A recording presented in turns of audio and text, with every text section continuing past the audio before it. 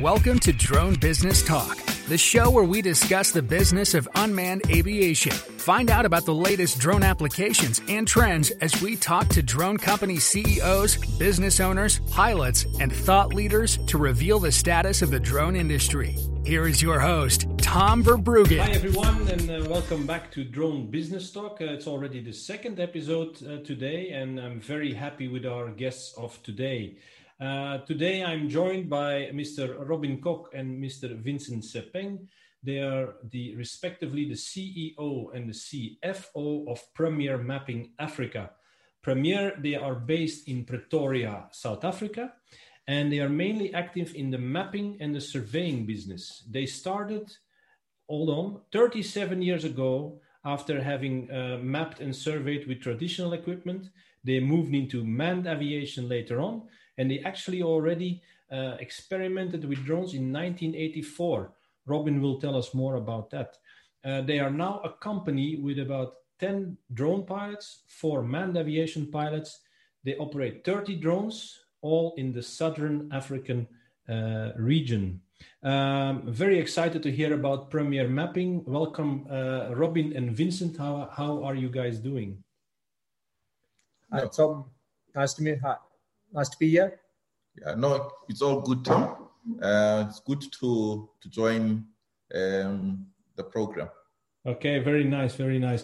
Robin, can you tell us a little bit more? Because the introduction was when we had our chat before coming on the podcast. We had a chat about the history, and it's really very intriguing. You guys already started in 1983, and if I'm not mistaken, even earlier. Yes, that's correct. It is a family business. My father started the business in the mid-60s in Zimbabwe, and then he moved down to South Africa in the late 60s, following his career as a surveyor into Pretoria, and he worked at a couple of aerial survey companies in the early 70s, and he eventually went on to work by himself in the mid-70s, where he worked as a ground surveying team for the aerial survey companies. And he did a lot of the traditional ground control leveling and controlling of aerial survey. And then in 83, we eventually purchased our first stereo plotter, which was a Kern PG3 stereo plotter from Switzerland. And that was the first Kern stereo plotter of Kern PG3 stereo plotter in Africa, actually, as far as I understood.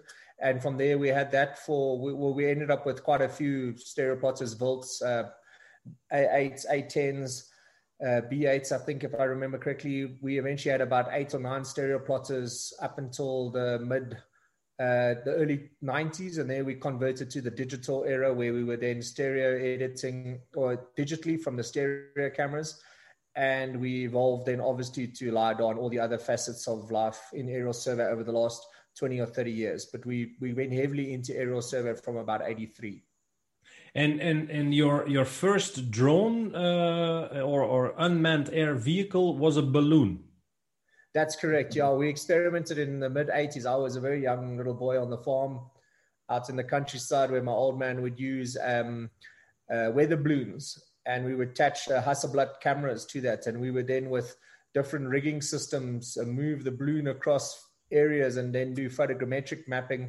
And then we'd put it through a very small stereo plotter, also from Volt. I forget its name offhand. And then we were able to actually stereo map with very small format cameras at the time. And we did that we did about 20 or 30 projects like that. It just proved to be ineffective when it came to managing the balloon technology and the radio controlled sort of orientation. We weren't that familiar with it at the time, so we never went further into it. I see. And now the step towards I think around 2012, you told me the first time you really started adopting the modern drone technology. What kind of equipment was that then? We started with our own home build type drones, where we were making Y6s with the big mounts, using the DJI Wukongs and the Natsa sort of setups. And we eventually progressed to the Pixhawk technology. And then obviously with DJI bringing out the technology we eventually evolved to just them, but we're still developing our own fixed wings, where we've had quite a few different ones. We have a local guy that's been manufacturing our Delta wings for the last few years. And then we've now moved to building our own VTOL drones, which are large format drones. And our focus with our large format is for specifically survey. We are a survey company, and the idea is to start moving large format cameras into drones and have VTOL sort of solutions for them. So it's simplistic to take off and land. You don't need large runways. And then obviously we're looking at large format areas. We want to be able to do 4,000 or 5,000 hectares in a single operation, but at a high resolution, at like 2-3 centimeter resolutions, using large format like phase 1 cameras, that type of technology. And LiDAR we involved a lot with the LiDAR technology from Green Valley, where we're the agents for them, where we integrating Green Valley LiDAR systems into our drones also. Okay. And you still operate manned aviation, manned aircraft as well for some of the assignments? Yes. We still have, I think it's 4. Yeah, we've got 4 manned aircraft. We've got 2 Cessnas, and we've got 1 Partenavia, which is our largest aircraft in the fleet, and a Jabiru, which is what do they call it? An unlicensed or uncertified aircraft. Yes, but it's proved to be a very successful. It was our first challenge to drone technology was the Jabiru technology. It's a very lightweight. It's an ultralight aircraft, but it's based on a Cessna sort of build. So it's a very, very successful aircraft. Yeah. Okay. Now going into the applications, what you actually do with drone technology. We talked about mapping and surveying. Can you go a little bit more in detail? What exactly some of the applications are that you're doing? Well, we come from a survey background, so obviously our initial focus is survey. We do traditional mine mapping, engineering. We have ventured it now into engineering type, more like we do engineering survey with it, obviously, but we're actually going into like building inspections. We're getting involved with CSIR on bridge inspections, where there's accessibility issues. The engineers have to go into rig systems to get down onto the high bridges to actually investigate for fatigue on the bridges. So we're now using drone technology to sort of assist CSIR with those sort of projects. We're getting quite involved in your building asset management, which is something a little bit different to what our traditional workload is. And then obviously thermals become quite a big thing, because a lot of our mines in our area are the fossil fuels. So there's a lot of burning and management of old mines. So the thermal is becoming quite a big factor that we're getting quite involved in with the drone technology. Yeah, and we're also looking at, we've got the forestry side, which we not only apply drones, but also the laser scanning that we use in the forestry field. Tom, just the thing about us is we're quite a versatile company. We have a lot of ground survey teams. We have ground-based scanners, laser scanners. We have aerial layers, and our broader scope is we integrate different solutions for different parts. On most sites, we generally have 3 different crews on there. We got laser scanning crews, we've got drone crews, and we've got manned aircraft, because we still have a belief that each tool has a different set of skill sets. And we're finding that a mixture of the different technologies is proving to be the most successful sort of way to deal with solutions that are required in the industry. Yeah, I see. Now, of course, this is a drone business review, business talk in a way. So can you talk us a little bit more, Vincent, about the certain metrics, some of the numbers that you can tell us? How many flights are happening yearly and so on? Can you give us some insight on metrics? Yeah, I think we literally have about 8 or 9 flights basically taking place every single day. We do a lot of blast videos, because most of the sites that we are on blast almost on a daily basis. And our company literally works 24/7, because some of the thermal mapping can only be done when it's a bit colder, which is the early hours of the morning. So you find that our drone teams are on site and doing that type of thermal imaging. I think that is what we've done is that we've made drones a very integral part of the customers' mapping, safety, environmental, and basically satisfying as many needs as possible on the mine site. I would say that the other work that comes in once or twice a month, that is more engineering, which is your bridge surveys and those type of things. So I would say on a daily basis that we've got probably about 6 or 7 aircraft in the air that fly multiple missions. And that is where I would say that compliance to certain rules and regulations becomes very important, because you've got a lot of pilots out there in some of the most remote sites. And that's why we decided that we're going to use HydroNet as a tool to be able to have situational awareness of what our people are doing on the ground all the time, so that we do stay within the confines of the law, and we also manage our fatigue and our assets in the most efficient of ways. Yeah, thank you for mentioning that, because this was actually going to be my next question. That is, especially if you have an operation that has so many aircraft in the air daily, works with several people, and you're scattered around really all over, not only South Africa, but also Botswana, Zimbabwe, Namibia, Angola, and so on. With having those remote operations, in order to, let's say, scale your operation, how much does efficiency play a role?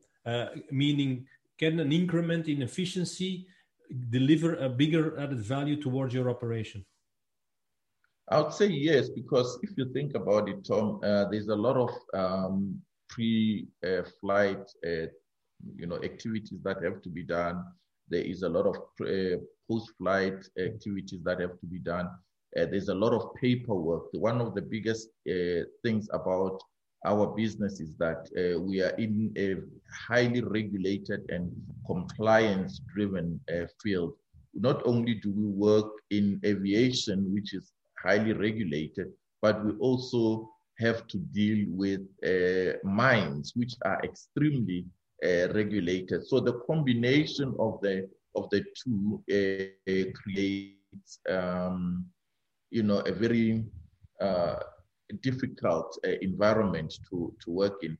So efficiency is very important, that a pilot is able to arrive on site, be able to do all the paperwork as quickly as possible, get into the air, acquire the data, and be able to move on to the next site. Yeah. Thank you, Vincent, for that clear answer. You mentioned that in terms of difficulty, what would you say is the biggest challenge for your business of Premier Mapping? And then maybe take it one step beyond. What would be the biggest challenge for the drone industry in South Africa?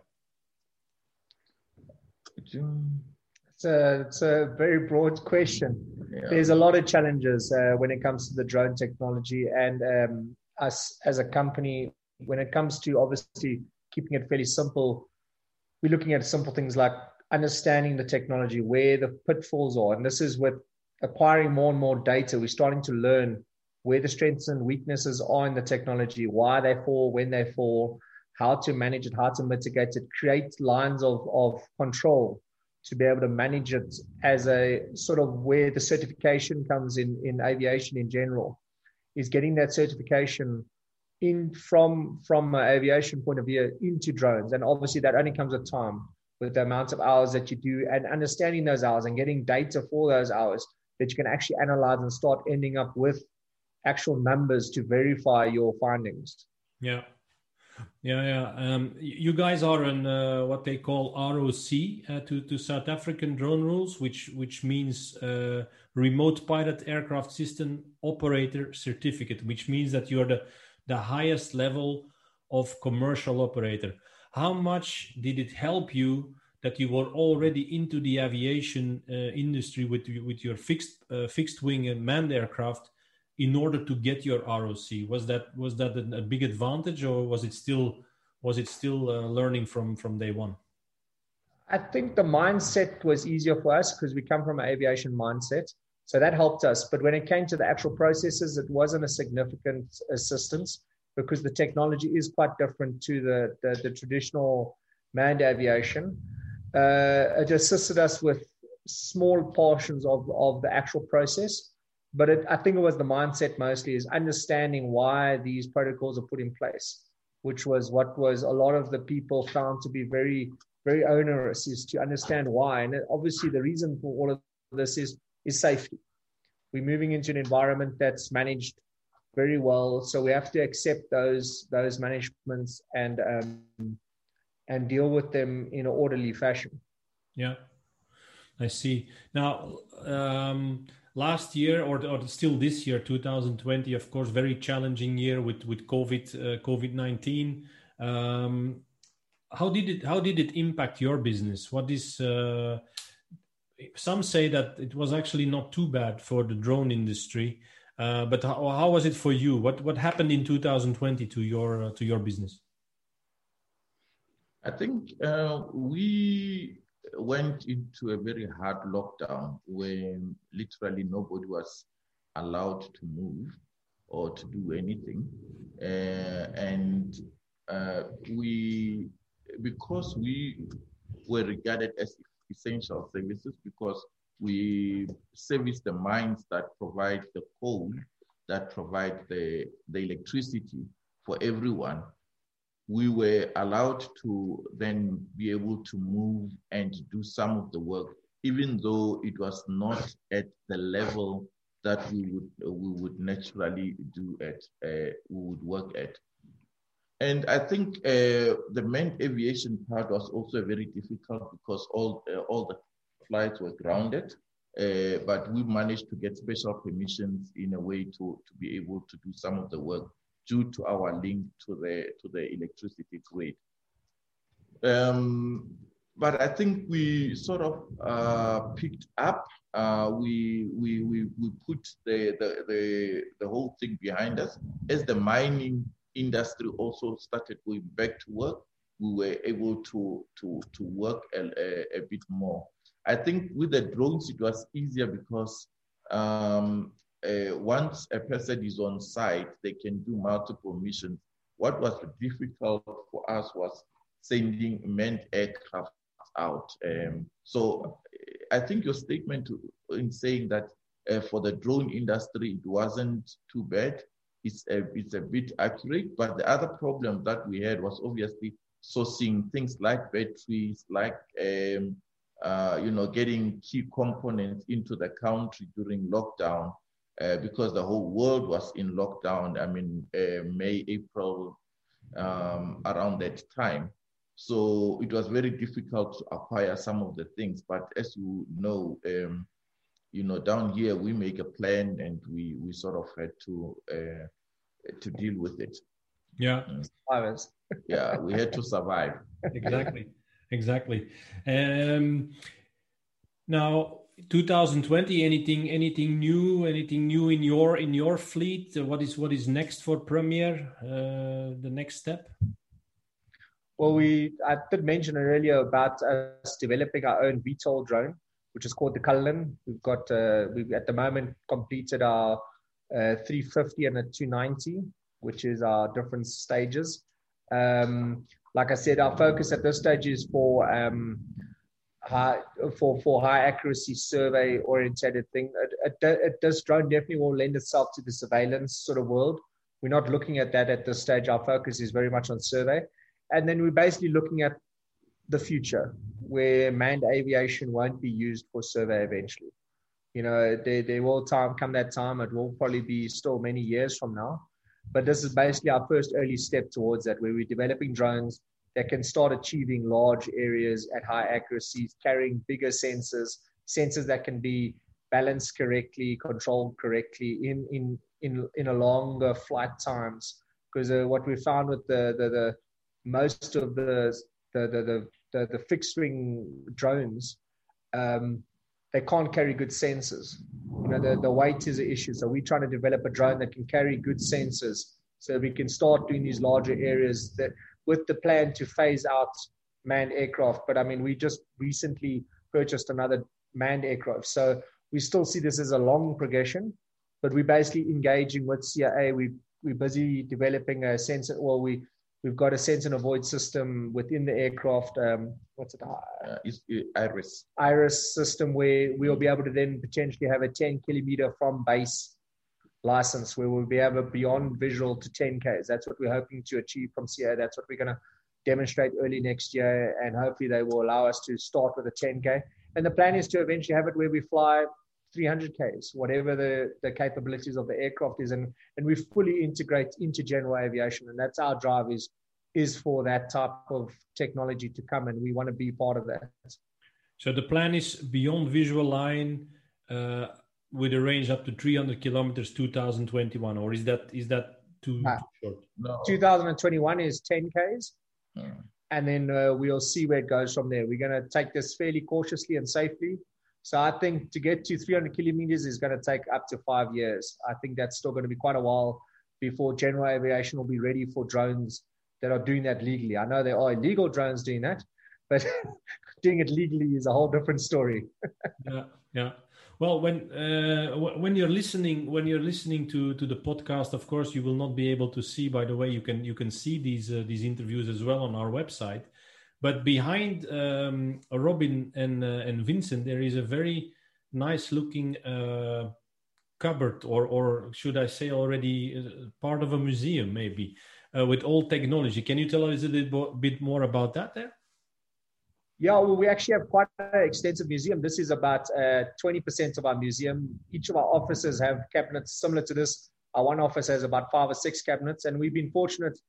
We a lot of this instrumentation, the one in the top right above Vince, closest to Vincent, that's actually a telerometer, which is the first basis of GPS. That was actually the first tools that were used to measure sound waves, to get measurements. And next to that was just the one in between with the little, that looks like my kids call it Wally from the cartoons. That was actually the first instrument ever bought by the company, and it still works today. It's still accurate to about 7, I think it's 1 second, and it's got a constant error of 17 seconds, which is fixed on its compass. So it's a very accurate tool. And we've been lucky within our industry and our circle of friends, we've permanently been given instruments because we're so passionate about it. So our museum has grown through the years to quite an extensive museum, which makes it very lucky for us. And we just recently acquired a whole lot of cameras from one of our employees that we've now got, and we've got some beautiful camera equipment to add to it. And we also got I think we've got 15 old film cameras that we're slowly putting into our museum also, all the way from an RC8 all the way over the years as we were purchasing new drones. So our museum is quite extensive. Yeah, very nice. And the drones are starting to add to it also. We've already got our first few drones in our museum. Yeah, very exciting. Well, I must say thank you, Vincent and Robin, for sharing the story of Premier Mapping. I must say truly it's very exciting to talk to one of the pioneers of unmanned aviation, and to see what you guys have been doing over the years, and that you're still looking forward to the next 5 years, where you're going beyond visual line of sight with hyper efficient drones that you manufacture yourself. I learned a lot. Thank you very much for being on here. Well, anything else to say at the end that you would like to share? No, just a thank you back to you. Thank you so much. Appreciate the invites. No problem. Well, that's it for the second episode of Drone Business Talk. Again, I thank Robin and Vincent from Premier Mapping Africa, and I look forward to seeing you or hearing you on next episode. Till next time. Fly safe. Drone Business Talk is brought to you by iDroneCT, the drone management platform. iDroneCT makes it easy to fly professional drones in safe, legal, and profitable way. iDroneCT clears the air so you can focus on your mission and fly more.